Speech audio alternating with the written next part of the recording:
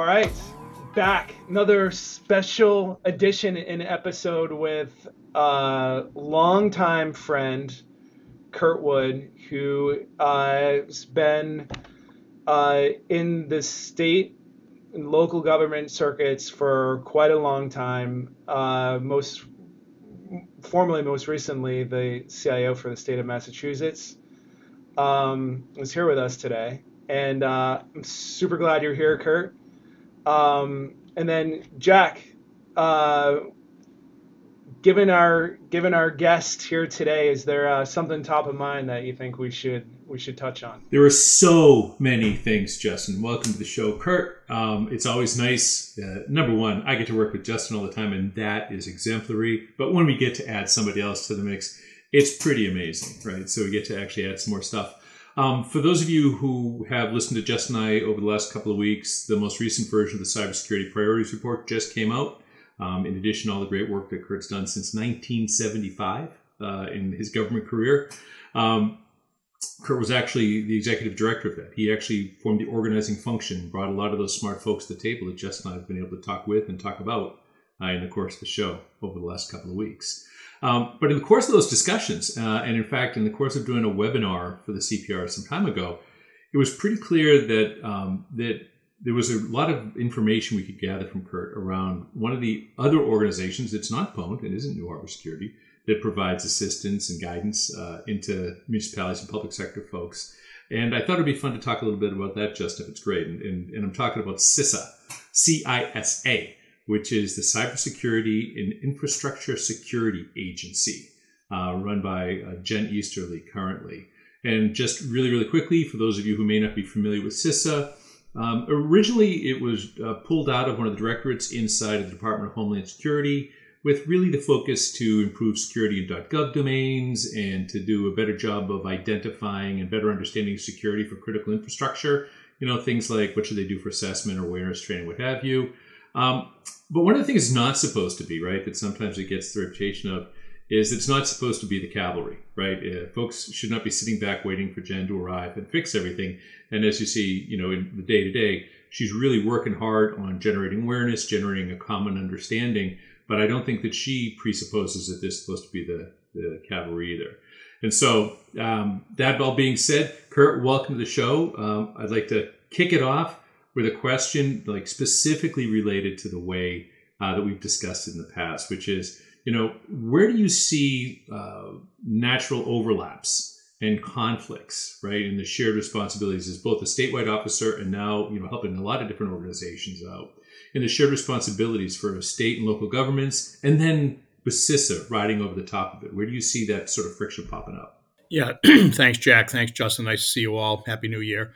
Great question. I mean, I think the way I've been thinking about this over the past several years, and certainly I've been, like you mentioned, I've been in government many, many years, and certainly folks on the state side, local side, but I've also a lot of experience with the federal partners as well over the years. And I think when we think about, kind of this whole protectorate, from a CISA perspective, I look at this organization that, was spun, like you said, was spun off. And I think the first thing I think about, really is the relevance of the organization itself. And I think, underlying all this, really, to me, the federal government, by doing that, has extended its position that this is a top priority for all of us, meaning that, they've taken this organization, they've taken out of a parent organization, have actually created this dedicated group led by, an official that has wide responsibility across the country.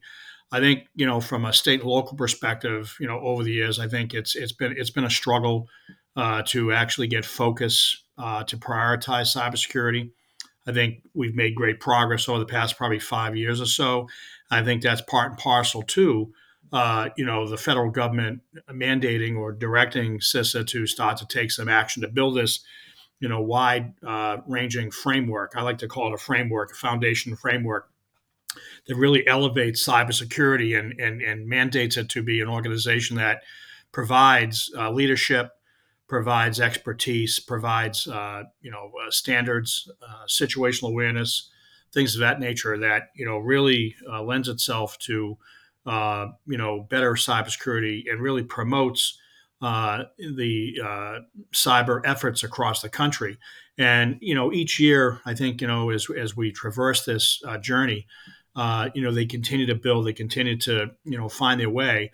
And I think to your point about CISA is not going to be the Cavalry, and I think you're right. However, I do think they provide such an important role in government in the federal space, from a relationship management perspective, championing our Congress, championing, the dedication and the commitment of standards and framework and policy. When you talk about infrastructure, they work with, all of our critical infrastructure across the country. When we think about cyber, sometimes I think, at a state or local level, we get stuck in the day-to-day operations of our, agencies. But I think the larger component here really is the critical infrastructure that actually is needed in order to run our government operations or our private operation, whether it be water treatment facilities, would it be electrical grids, communication companies. These all come first to mind, and they all have a nexus to really kind of the federal structure in this regard. So I think we talk about overlap. I think certainly I think we've made some great progress. I think there's areas that we have maybe too much overlap, but then in most cases we're still struggling to communicate with each other. So I think when it comes to the CISA engagement, they have regional people assigned to each state that work with the leadership within a state. To make sure that, first of all, there's a situational awareness when things pop up in the vendor community or the industry itself or the government space. There's a communication flow down and up. For years, I think the federal government got criticized a little bit for, kind of just sucking all the information out of people and not providing anything back. But I think that's actually changed. And I think it's changed because people in the state and local space now have the comfort and they have the confidence and they have a level of expertise that's been built out over the last several years that really allows them to communicate up, communicate across. And I think CISA has done a nice job adapting to that framework as well. And I think, we view them, in my experience, we view them as a valued partner, a group that provides leadership, guidance, framework, opportunity. They've been a huge champion in funding at the national level. I think, many states, are starting to catch up with some of the funding commitments, but the federal government still has a ton of money there in investments. And it's all the way from the White House down.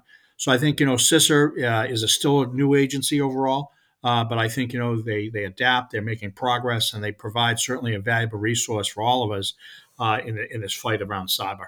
Cool. Justin, let me ask you, because, we deal with a lot of different, and you specifically deal with a lot of different state and local agencies. And at the same time, you're sort of at the center of the way we think about advancing into the next generation of threat intel. Where do you see CISA fitting, right? And CISA's ability to generate shared information across, the various communities that they touch? Curt, I think I loved what Curt said about the communication framework. He was talking about creating the foundational framework, but more importantly, I think he kind of brought that all together and saying they provide a critical function, which is making sure that CISA is talking to their peers and counterparts in the feds, and they're relaying information back down. I think the role of CISA is their most important role is one of communication, and it's one of awareness. And I don't think they're necessarily going to be the agency that has all the answers. Nor should they be. It's a big threat landscape, and we all have to do our part to contribute. The value to me is kind of come back to what Curt was saying. Is that we have the foundational framework. They establish a level of trust and communication where we feel like we can communicate back to them, they can communicate to us, and the idea of being with the right partnership. And the right shared responsibility model and trust, where the sum of the parts is more than the whole, and everybody can win out of this. Let me just add on to Justin saying, I give you an example. I think, again, when I look at the most recent program the last couple of years around the state and local cybersecurity grant program, if you just look at that and you kind of look at the work that's been done, CISA and the federal partners and state partners, did a lot of work up front. You speak of Janice Easley. Her office has been very open. She travels around the country, meets with executives across the state and local government. She's not sitting down in D.C., not paying attention. I think she's brought that to the forefront about collaboration and communication. I think when you look at the state and local cybersecurity grant, they've built this kind of foundation here, and they've given us program areas to look towards, right? And fun. And really what that means is that, we've identified, collaboratively these areas, when we talk about municipal, vulnerabilities or state vulnerabilities, these are common known vulnerabilities that, sometimes we just, they're almost impossible to deal with. We may be a funding issue, it may be, resource issue.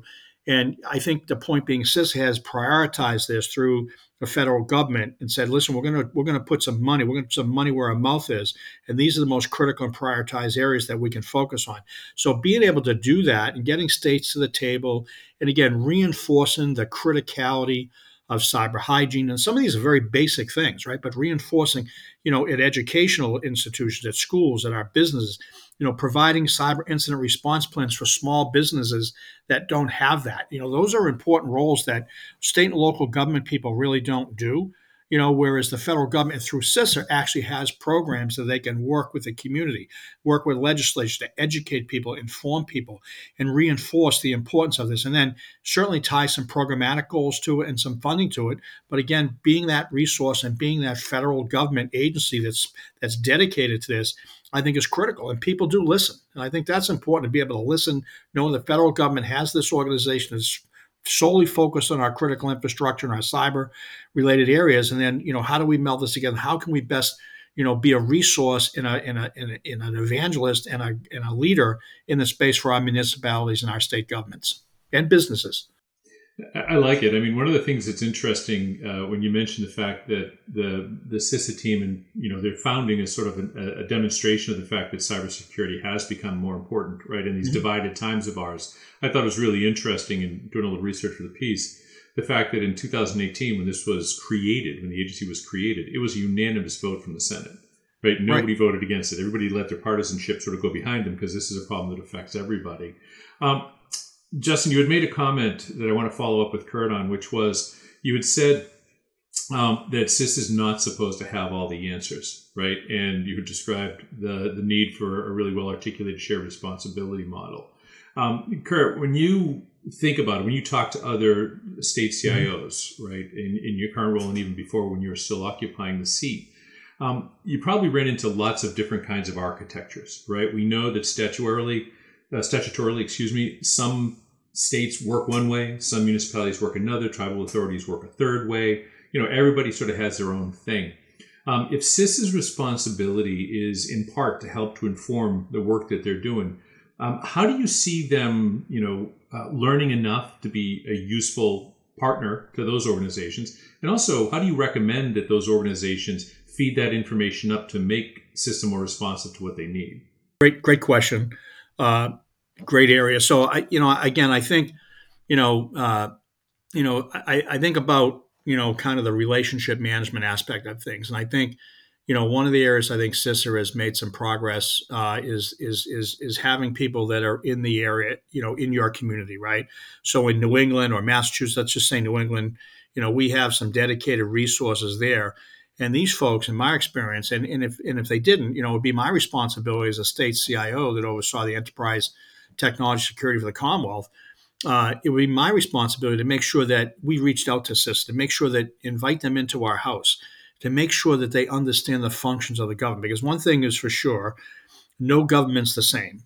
Massachusetts, for example, it's 351 cities and towns. They do everything differently. You have a Commonwealth of Mass with 125 executive branch agencies, even though we have a standard framework. Each agency kind of has their own mission. They have their own regulatory framework. They have their own statutory framework. They have their own geography, people, everything, mission. So, it'd be almost impossible for CISA to actually understand and appreciate the nuance, as a term we like to use, right, for all how government works. What is critical, though, and I think what they've made progress and they continue to make progress on, is making sure that you develop these relationships at the state and local level. Leverage your state CIOs, leverage your state CISO, your public safety officials, your municipal associations, your local government associations. And I think every state is charted a little bit different, but I think CISA has adapted that. It's a playbook.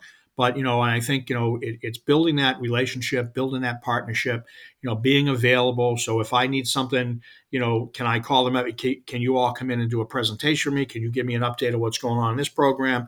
Or can you kind of sit and listen? And we're building an incident response framework. When we built an incident response framework in Massachusetts for our municipal governments along with state, CISA was at the table. So I think it's important to kind of make sure there's inclusion there, but it's a two-way street. It's CISA. CISA just can't drop in and just kind of take over everything. It's just impossible to do that. You have to be invited in. You have to be, you have to be a willing participant. And I think that's incumbent on state and local government, and having the right people in those seats as well to make sure that you can work on a level playing field and set expectations early on. It's fun to talk about the role that they have and that they don't have. And I think it'd be fun because, Justin and I have been doing this a long time, and Justin's been at the center of a lot of these discussions. And so I want to ask you a question, if I could, partner in crime, which is that last week at a CISA panel, which for those in the audience is the Center for Strategic and International Studies. They talk about a lot of different things, particularly associated with federal government purview, regulation, what have you. But on that panel, they had folks from both the Department of Veterans Affairs and from the Treasury, right? And these people actually said the words, "We would like to see CISA be more prescriptive and demand that standards be met," right? This is basically the thrust of this. Now, as somebody who, on a daily basis is dealing with the different levels of appetite for security, the friction that gets created, Justin, how do you think that CISA's role as defining those would be accepted by the people who may have to implement it? Jack, that's also a good question for you, as someone who's helped kind of write articles and legislation in the past, and kind of how you thought about it. But for the folks that I've interacted with, I think they use the term prescription and recommendations and the best practices as almost synonymous terms, but I don't think they really mean them that way, right? And very specifically is there's a lot of organizations, and I say like organizations encompassing state, local, municipal government, like the whole thing. They're looking for recommendations and best practices, how they can get incrementally better. I don't think anybody is expecting to wave a magic wand and be perfect. But in the world of trying to prescribe all the things that you could do, you set the bar so high that people just put their hands up and say, like, I just might as well accept the risk because I'm never going to hit this bar, right? And so I think there's a lot of risk in being super prescribed, because that's the trade-off. You're just going to immediately turn people off, and rather the motion needs to be create something that's overarching, be clear on the intent and the goal, and it gives people a creative way to solve this challenge, right? And keep in mind too, like the audience of which you're trying to prescribe these things to sometimes are completely overloaded or are not technical, and they can read it but have no idea what it means. So you gotta keep that in mind too. So to me, I'd like to see more best practices and recommendations, but most importantly, be clear on the intent and the goal, so you can actually help people. Yeah, I completely agree. I remember back, it was in the late 1990s, right, when we created the ISACs, or the PDD 63 stuff. And the idea was that there'd be shared information, and from that would come recommendation. It was almost a specific doctrine that describes what you were just talking about, right? Which was, we're going to look around, we're going to make our best recommendations that people can aspire to, but we're never going to demand that they do it. And, as I was reading the notes from the CSIS discussion, it kind of felt a little like the folks may have been saying, well, we would do whatever we're supposed to do if they would just tell us what to do. It's not our fault that we haven't done it. And, you had mentioned the shared responsibility of it a little bit earlier. And again, that obviously reminds me of AWS, right? The shared responsibility model, and the idea that these organizations and the individuals in these organizations have to take some responsibility for doing something. And maybe they aspire to a recommendation or a best practice that gets described by Jen and the team at CISA, but it should be part and parcel with just doing what they think is right, in doing something. So, I think that works for me as well. Chuck, if I could real quickly though, like you've been in this exact position where you've been asked to help write guidance and find the right words for this type of thing in this situation, right? And if memory serves me correctly, it was for application security, which by the way is like one of the hardest things to do. Like philosophically, when you were doing it, like philosophically, like what was your approach and like how did you think about it? Well, it was interesting, right? I was younger and perhaps a little bit more idealistic, right? And it was so obvious that if I could identify all the vulnerabilities in the software, then I should probably fix the really bad ones at least. And if I'm going to be creating software that does things like, manage healthcare, devices, or, decides where planes go or munitions or what have you, you really want to make sure those are secure enough before you use them a lot. And what it turned out was that until it was demonstrated that they were so flawed, right, that became the biggest thing people worried about, it sort of took second place. Right, in the hierarchy, or maybe 11th place, but in the hierarchy of it, we had at one point in time, DISA was recommending that application security review, not necessarily us, but something be done for almost all these things, and people just sign in waivers all over the place. Oh, don't have time for that. If you don't want this thing to happen, then we'll follow your process. But if you want it to happen, then you really have no choice. And it's sort of like the extortion of a pressing timetable, right? And it's hard. And it's hard, and I think there's something you mentioned before that was right in the money as well, which was the capacity of the audience to understand it, right? I mean, we saw this when I was working on some legislation. This has got to be 10 or 15 years ago for the grid, and they couldn't get it to the floor. They couldn't get it to the floor of the House or the Senate because of the fact that it was too complicated. And I changed like 9 words, but constituents aren't going to vote cybersecurity regulations for the grid when they're really more worried about is the military going to be funded? Are the checks going to get written for social services? It just doesn't rise to that level for them. And so, maybe things are changing. But I think that the first thing to do in getting people to accept it is to prove to them that it's worth all the friction and chaos and sort of like the disruption that it's going to cause for them. Yeah. So Curt, if I go back to sort of sum up one of the discussions that we had that touches on some of the stuff that Justin and I were just talking about. Mm-hmm. In the conversation we had a little earlier, you had made the comment that IT and cybersecurity, they're super critical. Everybody cares about them, yeah. But they're just elements, right? They're elements of a much broader security strategy, defensive resilience strategy, especially for like a statewide officer who's got critical services to offer, what have you. Can you talk a little bit about that complexity and how people weigh, to Justin's questions, how do you weigh cybersecurity in that mix? And do you see a role for CISA in helping statewide officers or even municipal officers advocate for more cybersecurity goodness and a higher priority for that kind of work? Yeah, I think again, I think you fellas hit it on the head. I mean, I just doubling back a little bit. I think about cybersecurity is this thing that, like, at times I think people think it's somebody else's job, right? Just mentioned it, you mentioned it. It's like people don't worry about they sign waivers because they're trying to get their mission done, right? And it's always somebody else's responsibility. I think over the years, I think that's been a dangerous position along with IT or digital. It's the same thing. And I've been evangelizing for years. It's just not about the IT guy or gal. It's just not about the security guy or gal. We've turned this into, kind of, a risk avoidance, or it's somebody else's thing. And I think, when I look at it, and what I've been evangelizing over the last couple of years is really, we all own it as a community. And I think about it in very basic terms from my perspective and my experience.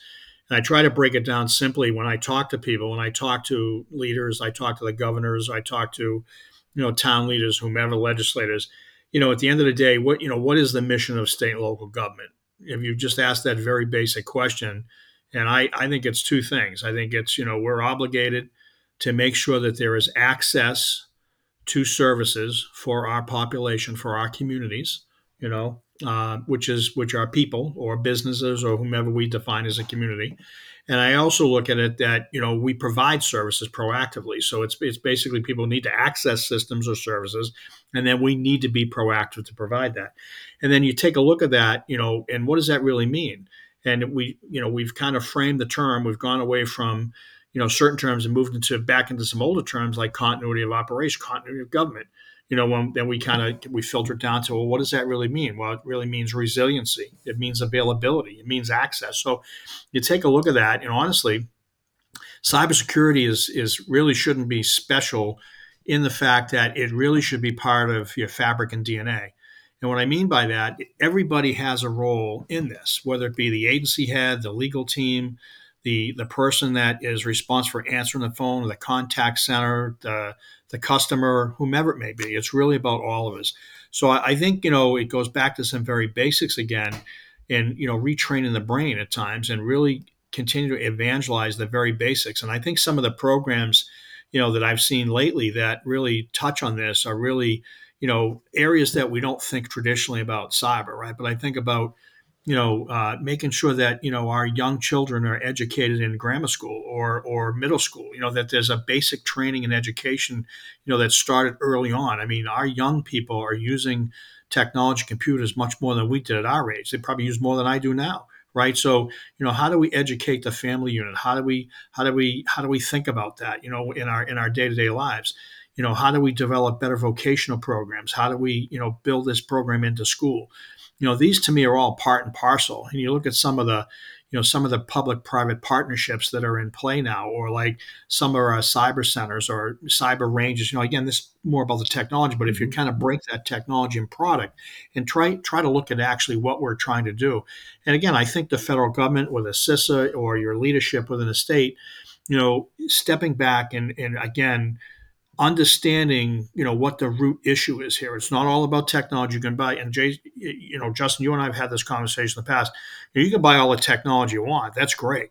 And you can buy a million different cybersecurity technologies and still not solve your problem, right? So, I think it's really need to kind of think about this in a more holistic approach. And I think, that's through just, generational investment, continuing the education. It's almost like doing a PSA to your people continually, so people start to kind of, it starts to saturate, it starts to sink in, and it just becomes part of who we are. And I think that's where, the federal government, I think, can play a role about educational awareness and investments, certainly educating your business leaders. Like I said, the program we talked a minute ago about, CISA has these programs where they bring in small businesses to the table. They help small businesses. Small businesses are not in position to help themselves time. So, I think it's that, it's to me, that's what it's really about. How do we kind of advance that?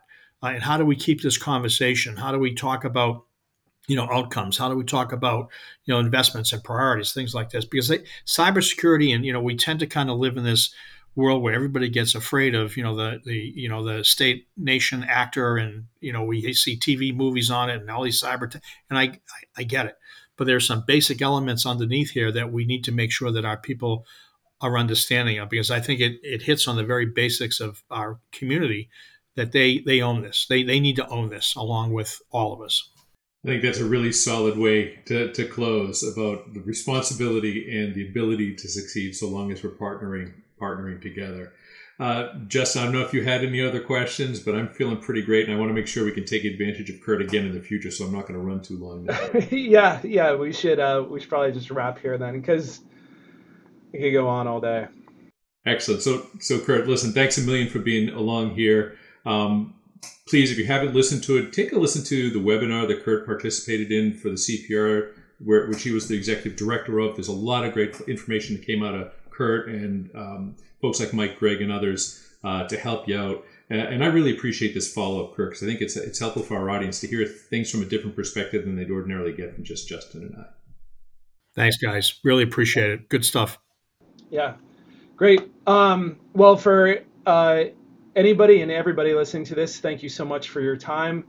As always, Curt, it's a real pleasure. Anytime I can have a conversation with you. If you like this episode, please like it, share it with all your friends. Questions, comments, you can find us at pwned@newharborsecurity.com, and we'll get you on the next episode. Thanks all. Have a great day.